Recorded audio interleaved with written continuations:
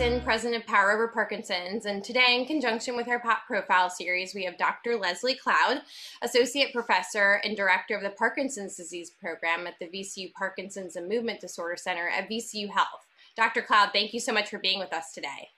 Thank you for having me. I'm excited to be here. Sure. So as we get started, tell our listeners a little bit what transpired to get you into a career of neurology and specifically movement disorders. So I sometimes think I was born to be a neurologist. Mm-hmm. My interest in neurology started in the 9th grade when I took my first biology class. We got to the chapters on the human brain and I was just fascinated. Mm-hmm. And I started reading more about neuroscience just for fun. Mm-hmm. And when I went to medical school, I really went to medical school with the intention of being a neurologist, mm-hmm. specifically, not just being a doctor. Mm-hmm. And my interest just never wavered. So when I made it to neurology residency, I did an elective in movement disorders and it was love at first sight. Mm-hmm. I really fell in love with the patient population, specifically the Parkinson's population. There were a few things that really appealed to me about working with Parkinson's patients. The first is that people tend to live a very long time with Parkinson's disease. And so as a physician, I have the opportunity to really get to know people and get to know their whole family over the course of many years. And so that continuity of care is very satisfying and rewarding for me. And then also we have a lot of treatments that can make a very dramatic impact on symptoms and quality of life. And so it's very rewarding in that way as well. And at the time that I trained, and even today still to some extent, that is not really true for all areas of neurology. There are still some areas of neurology for which there really are not a lot of effective treatments. And so movement disorders really stood out to me in that way. Mm-hmm. And you mentioned you treat people with Parkinson's for over a course of a long period, and I'm sure the treatment changes with the individual as the disease progresses. So it probably keeps things quote unquote interesting and keeps the challenge there because their progression evolves and their treatment evolves. So you kind of, what you did with them on day one is going to be different in year 5, year 10. And it's probably such a progression rather, seeing that evolution in one given patient. It's true. And, I always tell patients that there really are no two Parkinson's patients that are the same. After 15 years of doing this every day, I still see new things on a regular basis. Patients continue to teach me things and surprise me in ways that I don't anticipate. So it definitely is, every day a new discovery and a new opportunity to, learn something new. Definitely. Well, what attributes of VCU Health and the VCU Parkinson's and Movement Disorder Center excite you right now? So the things that excite me right now are the things that excited me when I made the decision to come here almost 10 years ago. So I have always been and remain excited about the core missions of the Parkinson's and Movement Disorder Center. So the 3 core missions, which are, I think, really very, what's the word I'm looking for? Noble, I suppose, are to provide, state-of-the-art, cutting-edge, interdisciplinary clinical care for patients living with movement disorders, to engage in also cutting-edge research that will ultimately, hopefully, positively impact the trajectory of the diseases that we treat.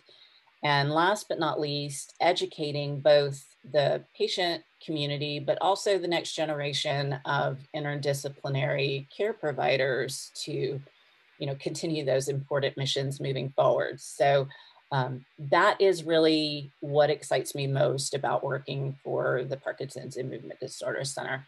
And then the other thing that I think is fantastic about being here and perhaps somewhat unique to being here is that we have a patient community that is extremely engaged in the center's activities. From the beginning, our center was really built with a lot of engagement and involvement of our patient population. And to this day, we have a kind of core group of patients and family members who serve as a sort of community advisory board and are very intimately involved in really everything that we do. And I think that makes it particularly rewarding to work here, and it feels like a true partnership. And in terms of VCU and VCU Health, I have to say that it's been a great place to work. They have literally showered me, I think, with opportunities to continue to learn and grow. So it's been a great decision. I haven't looked back. Yeah. Well, as you look into the next decade of being at VCU Health and the Parkinson's and Movement Disorder program, at a high level, what are your goals for the program going forward?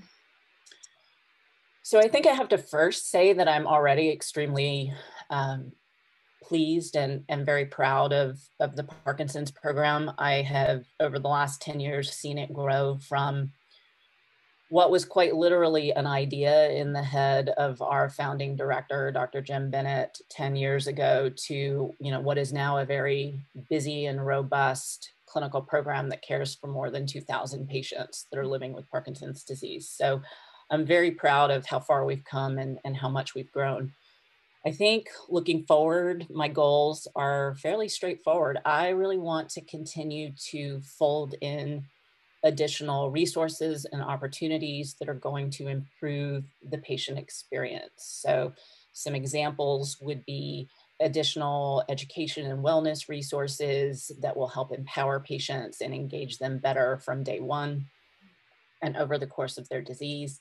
I'd like to continue to fold in more opportunities to participate in clinical trials, because I think that's an important thing that patients and their families are interested in. And, I guess in a nutshell, I really hope that our program ultimately has a reputation of, the highest quality clinical care. And, I really just want a reputation of excellence, because I want really every patient that walks through the door to know that, they're in the right place and in the very best place that they can be. Yeah, having that trust and confidence, knowing that they're in the right place. That's great. Well, of course, working with neurological disease and movement disorders is difficult due to the inevitable decline of the patient. Tell me how you remain optimistic and positive when you work with this population. So the decline is often inevitable, but I am able to take a difficult situation and often make it a lot less difficult than it would be otherwise.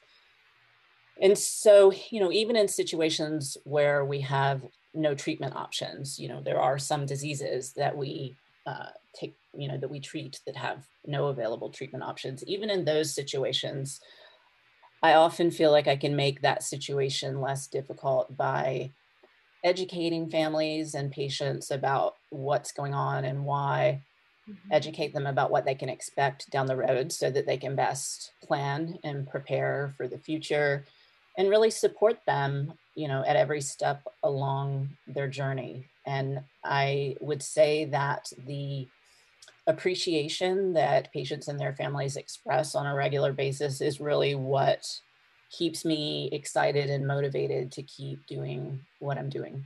Yeah. Well, needless to say, kind of moving into that more difficult part of the job in terms of the diagnosis and navigating that.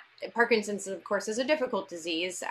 Upon diagnosis, a lot of people have to have that time, that grace period to digest it and navigate it. So what advice would you give to the newly diagnosed?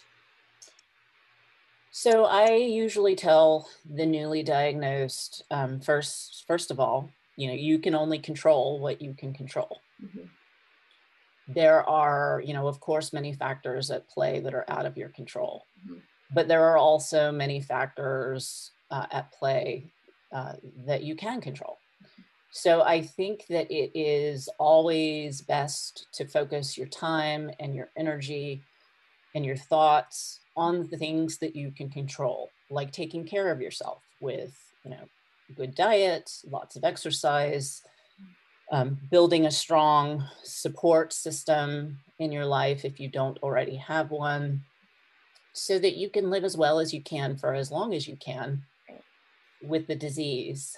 I also try to encourage people to work towards striking a balance between being proactive about, learning about your disease and, doing the things that you need to do to take care of yourself, but not letting the diagnosis continue to occupy too much of your headspace for too long. I think after any life-changing diagnosis, as you said, it's completely normal and appropriate for someone to be hyper-focused on it, in the short term. But I try to encourage people to ultimately, let the disease fall into the background. Don't let it stay front and center forever, so that you can, continue to live your life. Yeah. So similarly, what advice and guidance would you give to those who have been dealing with Parkinson's, let's say 10, 15 years? So I encourage people to consistently think about what symptoms truly contribute the most to day-to-day frustrations. It's not always the mobility challenges. One might think that it's always the mobility, but it's not always. There are many people who may be quite immobile, but who are most bothered by something else. Maybe they're extremely anxious every day, or maybe they are extremely constipated, or maybe they cannot sleep well at night, and so they're exhausted all the time. So, I try to encourage people to really think about that, because that often changes over time, and talk to your doctors about it so that we can help. Mm-hmm. And the other advice that I usually give people is to really listen to your family and your friends, because they have known you forever, and they will often see changes in you that you may not see yourself. And so involving them in your care and in your doctor's appointments can be very valuable, because they can really serve as important advocates for you, over time. Yeah. So that's my best advice to people as the disease advances. Well, you've segued into the next question perfectly, because a lot of people new to Parkinson's or on the peripheral of the disease, I think often think Parkinson's is synonymous with a tremor or more the involuntary movement. So if you could shed light on one symptom, we know that there's a myriad of them, but one symptom, a lesser known symptom associated with Parkinson's disease, what would it be? I would say impaired gastrointestinal motility. Mm-hmm. So it's gaining a bit more attention now, but for a very long time, it was perhaps not as well known or appreciated to be a common problem in Parkinson's patients. So in my mind, it's important not only because it leads to annoying symptoms like nausea and constipation, but it has a very important impact on other aspects of the disease, specifically the motor symptoms. The best example is delayed stomach emptying, which is extremely common in Parkinson's patients and is often made worse by the medications that we use. That leads to irregular, erratic absorption of Parkinson's disease medications and other medications too, sometimes. And so, as the disease advances and patients start to notice that their medications don't work as consistently, it's often due to underlying problems with gastrointestinal motility. Mm-hmm. So paying attention to, gut health and gastrointestinal symptoms can actually have a variety of positive downstream consequences. So I spend a lot of time in clinic talking to people about their GI tract. Yeah, and it sounds like it's probably simply associated with constipation, nausea, but the more complicated things are medication absorption and things that impact that scope as well. So thank you for sharing that. I think that's an important facet. Moving on to research, tell us what research studies that you're currently involved in. So most of my research projects to date have focused on two things. One is the gastrointestinal mm-hmm. aspects of Parkinson's disease and trying to develop new treatments for those symptoms. The other has been more recently with a team of collaborators at VCU and also the College of William and Mary, working to develop vibration therapy as a treatment for walking problems in Parkinson's disease. And specifically, we're interested in a type of walking problem called freezing of gait, which is where the feet suddenly become stuck or glued to the ground despite the intention to continue walking. So most of my investigator-initiated studies have focused on those two things. So right now we have actively enrolling research studies that are funded by the Michael J. Fox Foundation and the National Institute of Health for patients with Parkinson's disease who have walking problems. And then I also am a participating investigator for a variety of clinical trials for new medications for the motor symptoms of Parkinson's disease that are sponsored by pharmaceutical companies. So we have a variety of trial options available for patients right now. Okay, so moving into that, if someone who's listening has Parkinson's disease and wants to participate in a study, how can he or she go about doing that? You can reach out to us in whatever way is easiest for you. You can email the center at our center email address, which is pdcenter@vcuhealth.org, or you can call us. You can schedule an appointment, as a new patient to either, just get another opinion on clinical care or to explore opportunities to participate in research. So you can find us in a variety of ways. Okay, and we'll certainly, for those who are listening, we'll certainly put that information up on the slides associated with this talk.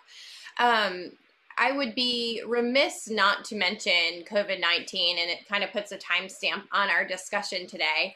But tell us some of the takeaways that people with Parkinson's, that you could provide some of the takeaways for people with Parkinson's during this continued time of caution and overall health and safety.